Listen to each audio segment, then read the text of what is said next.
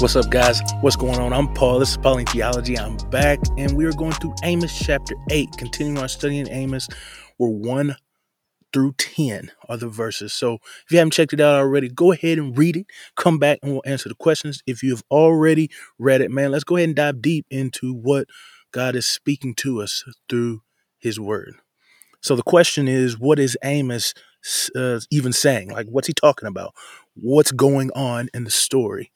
And so we get another vision from God to Amos. And God, bro, he likes to use that wordplay. You know what I'm saying? I think in NIV it says ripe fruit. So it says that the vision is God shows Amos ripe fruit. It's really summer fruit. And he says, "What do you see?" And Amos says, "I see summer fruit." And then God says, "So an end will be for the people of Israel." And it's a wordplay because in the Hebrew, it's the word is kayitz.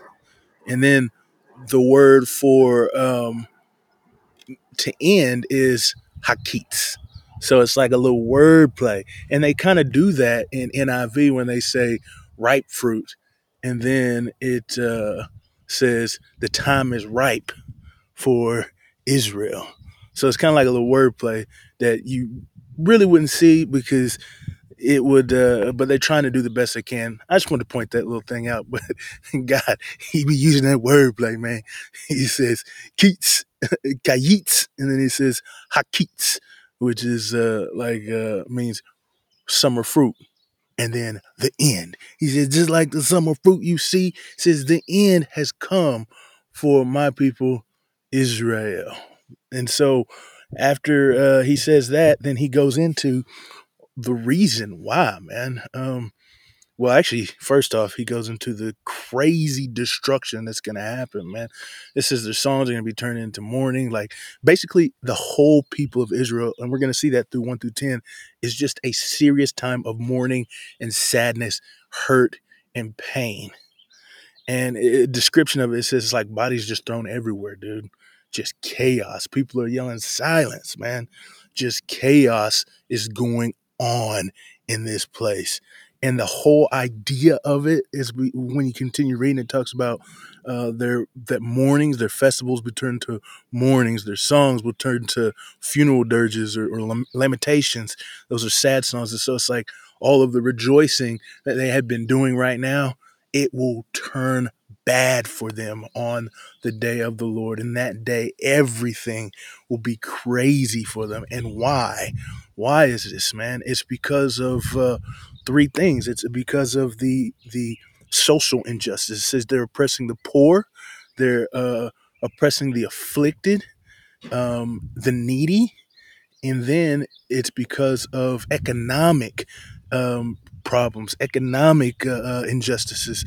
It says that they're weighing like the shekel with a big, I guess it's like a stone that they use to weigh how much silver it is, and that they use the scale to do that. And so when they put it on there, somebody put that shekel on the scale, it would actually not weigh as much, or it wouldn't balance, the scales wouldn't balance. So like the stone would be heavier than what an actual shekel was. But when they put a shekel on there, they'd be like, oh, that ain't a shekel, man. It needs a little bit more to make that work right.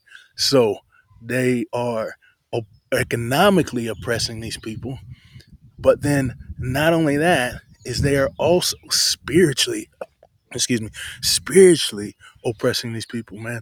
It's like they're waiting and for the times of the Sabbath, the moons, the festivals, all of those things to pass so that they can sell their stuff. They don't care about church, man. They want church to pass. They go to it, obviously, because they got to do their due diligence, but it means nothing to them. It is far from their hearts because they want it to pass so that they can sell their bad wares. And it is bad wares too, because it says that they're going to sell the chaff with the grain. They're going to sell all the bad parts with the barley. It's like that is how oppressive the people of Israel have become. They're greedy. They want to say, it says that they're selling people the humanity. They have taken away the value of people. They have dehumanized people. It says they're selling people for silver and that they are selling for a pair of sandals. That is the worth that they are giving to their own brothers. They're selling people for a pair of sandals. That is why the Lord is going to cause destruction to come upon them, man. Like it says, he's going to make the sun darken.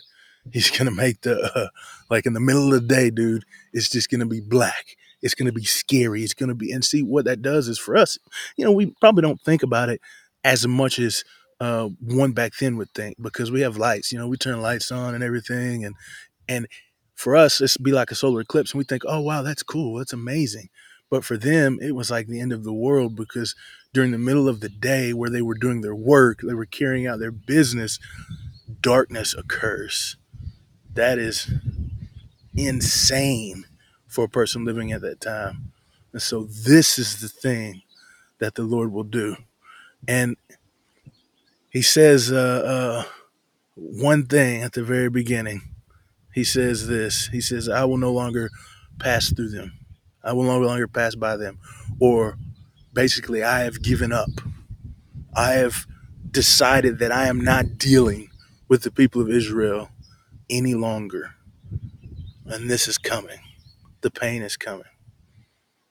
So what does this say about God? Well, God is patient, I think it says, is because there has been a waiting period. The people of Israel had so many chances to repent that Amos has been beseeching God on the behalf. He's been interceding on the behalf of the people of Israel, yet they are not repenting. They are not turning. And so this is why God finally says, it's done. I no longer will pass by them. I no longer will be in the midst of my people. That's sad. He's patient, but his time does run out. What's to say about man is that justice is coming for those who commit acts of, of social injustice, economic injustice, and spiritual evils. Those things, it's coming. Don't be caught up. Don't be a part of those people because a time is coming and God will bring justice upon those people. So, how can we apply these things to our lives? Well, I think let worship be a priority for us. Let worship be the center of our heart. Let God, in that worship, is God, Yahweh, the God of the universe. Let us honor him and worship him truly. But then also, man, recognize God's patience, recognize his goodness, that he has given us time. And so let's use that time wisely. And then finally, be good to people. I mean, be good to people. So if you know somebody, you see somebody, do something for them. You see, the whole idea of the people of Israel's law that they had been given is so that the needy and the oppressed would be uplifted and helped in times of need. But here, everything that they are doing is turned upside down. All that they have done has been opposite of what God has called them to do. And that's why their festivals, their joy, their happiness will be turned to gloom, to darkness and doom. I appreciate you guys for listening, and I will see you guys in the next episode.